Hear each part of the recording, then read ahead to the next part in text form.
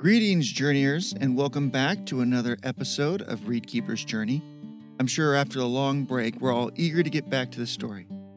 When we last left the boys, Mike, Steve, and Bear, they had finally reached the Hyperborean capital, Ro-Penmon, taking them into another leg of their journey, and hopefully one step closer to finding the Anani Trendog, who were able to get them back home.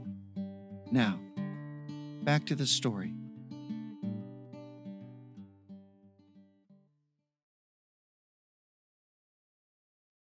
Chapter 38. Michael's skin crawled. He itched to kick his horse into a gallop and break free of the crowd. The city was bursting at the seams, and after spending weeks traveling through forests, the throng seemed to suck the air from his lungs. Despite the width of the road, the group was forced into a single-file line as they waded through the crowd. He never considered himself an introvert, but the moment they rode through the gates, he immediately empathized with them. On horseback, Michael could clearly make out the red plumes sticking out of the Hyperborean leader's helmet, and corrected his opinion on how ridiculous it looked. Even if he was on the ground, which thankfully he wasn't, he would be able to see that red marker and rally to it during a battle. His fist tightened on his sword hilt as the procession waded through a sea of pointy-eared city folk, not because he expected a fight, but rather he seemed to draw comfort from the weapon, like seeing a familiar face in a foreign place. Several yards off to the side, a group of short and stocky Hyperboreans stood in front of a cafe. Their eyes locked on Steve, who rode ahead of Michael. One pointed at Steve and said something that garnered a raucous laugh from the gathering. If his friend noticed, he didn't respond, and Michael thought he looked a little green around the gills. Steve hadn't said a word since passing through the gates, and now he sat hunched over as if protecting himself from unseen blows. "You okay?" Michael asked, and then again louder to clear the din of the crowded thoroughfare. In response, Steve turned his head and vomited. Several of those leapt back, trying to avoid getting shoes soiled. One snarled something about a Lektok not being able to hold their ale and stomped off, shoving past his countrymen. "I'm fine." Steve wiped his mouth. "It's like walking through a boneyard. Everywhere I look, it's... Gah!" He spat. "It'll pass." Bear, who still walked even in the crowd, handed him a flask of water and patted him on the back. A little ashamed that he was embarrassed by Steve's display of nausea, Michael stole another look at the group of short Hyperboreans to judge their reaction to Steve getting sick. They aren't Hyperborean. They have to be Lektok. Either that or dwarves, he thought. The short, bearded, and burly onlookers stood out among the taller, clean-shaven Hyperborean that surrounded them. Drinking from large tankards, the group stood before a storefront that had walls painted with depictions of types of fish and animals in different-sized decanters. Smoke bellowed behind the Lektok from a stove where a Hyperborean flipped and seasoned meat as it sizzled. One of the Lektok caught his eye and leaned over to murmur something to his companion. "They're not staring at me. They're staring at my sword." Michael returned his attention forward, but he could feel the eyes of the two following him down the lane. Michael's fears kept on needling him to turn around and look at Leander and Xylon, but he refused to give in to them. The two rode behind him, and Michael didn't want to look obvious to the Hyperboreans or give the Metcalf reason to suspect something was amiss. He could act like he was checking up on Caneus, who brought up the rear, but decided the idea was only his brain trying to trick him into giving in to the temptation to look back. So far, his fears of the monk revealing them and causing a riot remained unfounded, or at least unrealized. He didn't think he would fully relax until they were beyond these walls and away from these people. And then what? Michael asked himself. After we find Trendog, do I really want to go back under Jack's thumb? Can I sit through another history lesson by Mr. Khan knowing all this exists? Heck, at this point, I can't even be sure Santa Claus doesn't really exist. Work the metal in your hands. The thought drifted through his head. No need dreaming up problems when you have one right in front of you. Michael rubbed at his eyes. A vision of a thick man hammering at an anvil appeared in his mind's eye. The smith exuded a quiet calm as his muscular arms pounded at the metal with smooth, measured swings. The steel sung with each strike a high-pitched, victorious ring. Among the meticulously cleaned tools that hung on the wall of the workshop were various weapons, all beautiful, bright, and gleaming. You have a gift for it, I think, the man said without turning from his work. The metal seems to think so, too. He set his hammer aside and picked up the blade with the metal tongs. Holding the metal aloft, he nodded to the stout brick furnace that sat next to the anvil. Would you? Michael grabbed the bellows protruding from the back of the oven and began to work the coals with air that glowed in return. He opened and closed the handle smoothly, giving the warming fire a steady stream of air. The smithy stuck the metal into the fire. Not too hot now. The right temperature is key, Michael finished his statement. The smithy stood straight, placing his hands on his hips. So you were listening. It's hard to tell sometimes. Michael shrugged and continued to work the bellows, noticing that the mechanism produced a constant flow of air whether he drew the handles together or apart. My own design. The smithy smiled, pleased that his impromptu apprentice noticed the feature. It keeps the air steady with half the work. It's all about not wasting your moves. You only have so many swings in your arms per day. You need to use them wisely. That's enough. Michael stopped pumping the fan as the man pulled out the now glowing metal from the fire and placed it on the anvil. You have to watch the color of the steel. It indicates the temperature of the metal. The better you can determine the color, the better you'll be judging at when and where to strike. He took the hammer with a muscular hand and resumed his shaping of the blade. I could talk about this all day, he said, punctuating his words with hammer blows. It's been too long since I had an apprentice. But that's not why you came here. Michael didn't even know where here was. He scratched the back of his head. It all seemed real enough looking forward, but when he looked back, all he saw was whiteness, as if the workshop was the only thing that existed. Look, you are closer and farther from the end of your journey than you can imagine, but you have to keep a cool head about you. If you burn too hot, you'll snuff yourself, and who knows how many other people out. How? Michael hated the petulant sound in his voice, but he was so overwhelmed he didn't care. Just how? Our heartstrings get tied to all sorts of stuff. People, places, things. Some good, some bad. Depending on how many strings and which type get tied to us is our choice. He stopped hammering and looked straight at Michael with warm, kind eyes.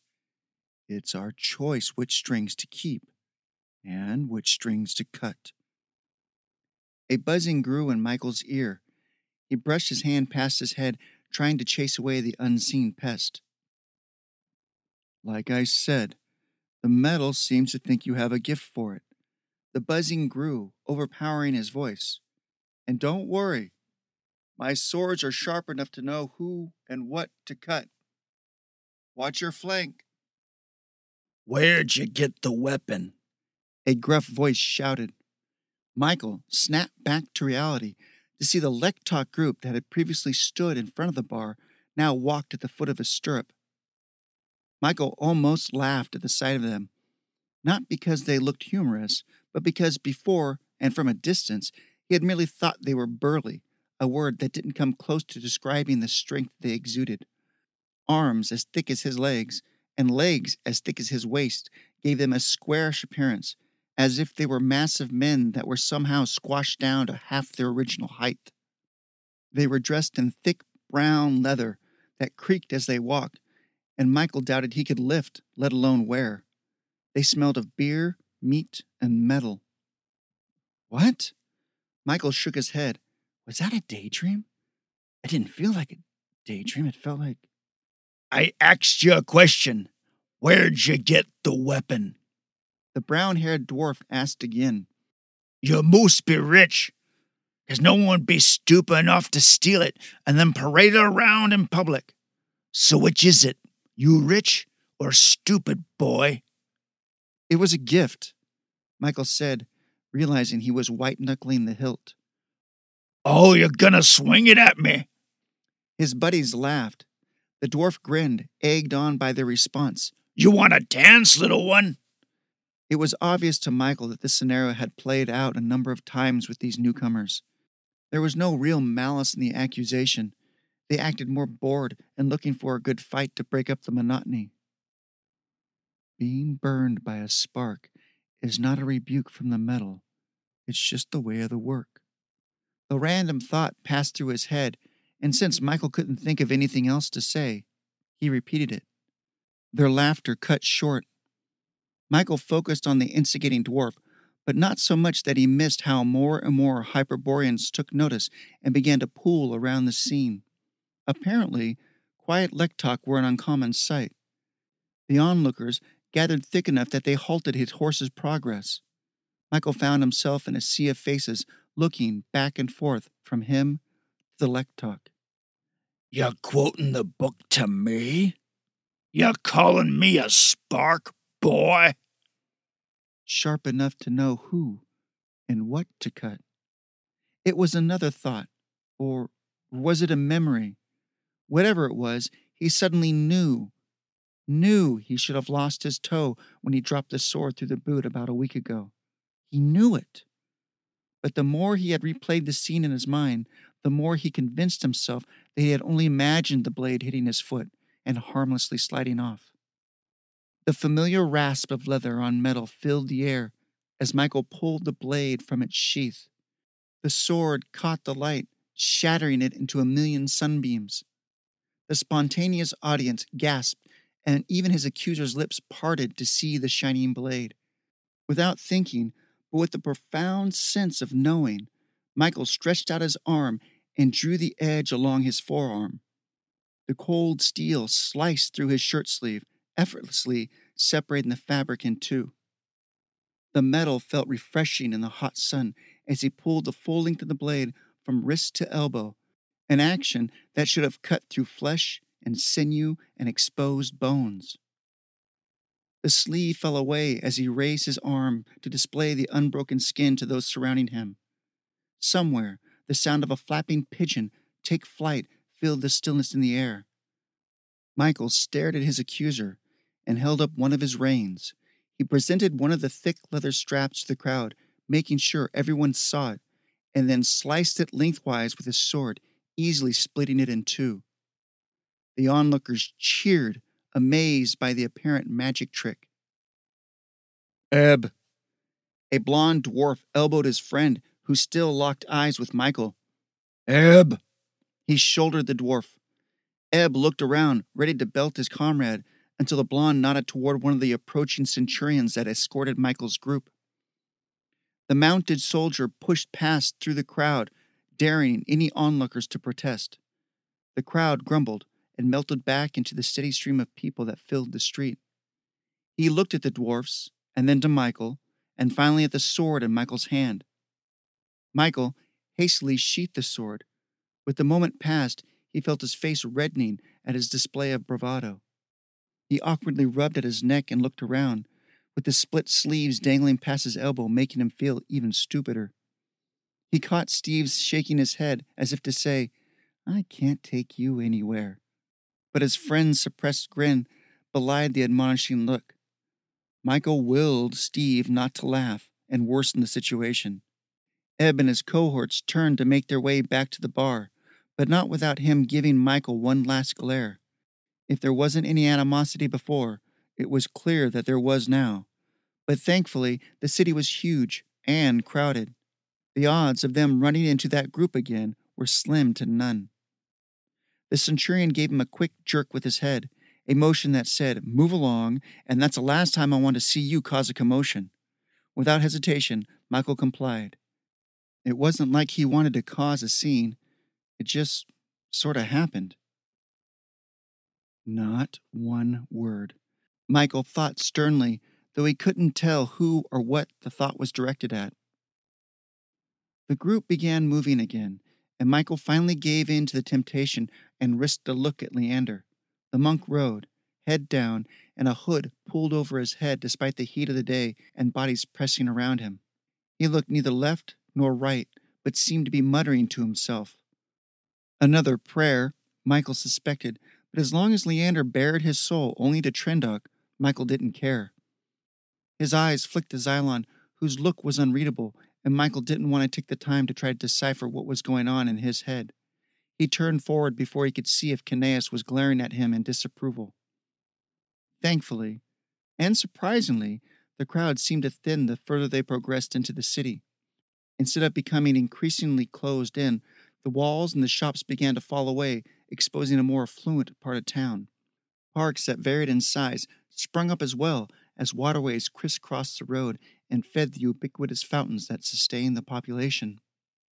The city fell away completely as the procession entered a sprawling park, surrounded by lush, manicured grounds full of statues, gazebos, fruit trees, and small streams that cooled the area and filled the air with a peaceful ambience of white noise.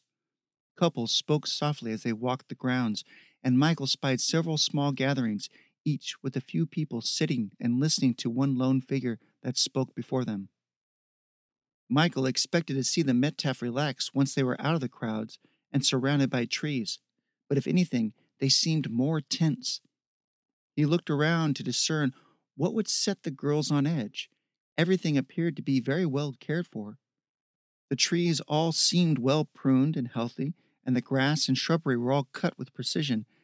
And that's what the problem is, isn't it? He thought. Back home, the park would be an idyllic example of public grounds. But after traveling through the Metcalf forest, this was an affront. A tree didn't need to be told how to grow, but he could see the force used to control these living things. Everything in the park grew under a domineering hand that forced and cut them into shapes that were meant to please the Hyperboreans and not the things themselves. It was clear that the Metcalf saw this and despised it. Ahead of them, a vast building grew as they came closer.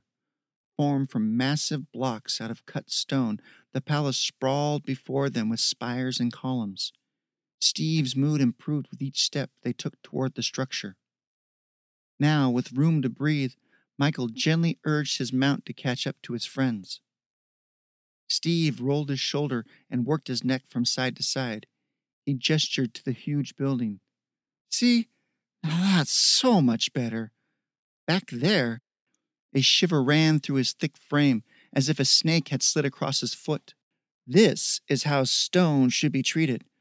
Not crushed and mutilated like I don't even know, man. It just wasn't right. Well, I'm glad you like it, because it looks like that's where we're headed, Michael said. I felt safer in the forest, Bear said. You mean the one where me and Michael almost got ate by a monster that sounded like you? Steve asked. Bear shrugged.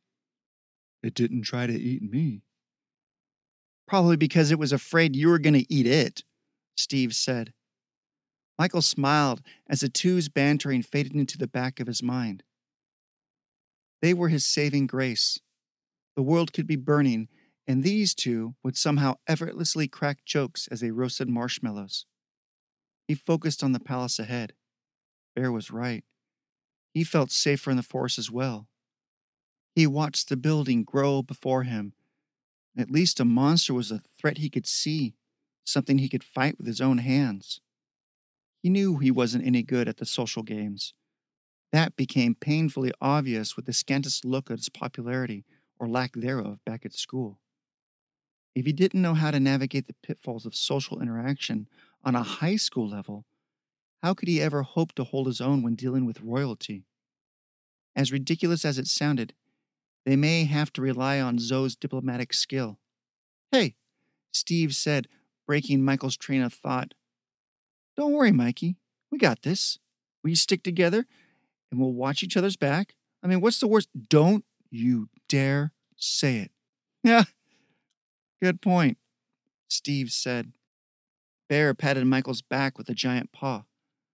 Michael nodded his head several times and took a deep breath. We got this, he told himself. It'll be fine. We totally got this.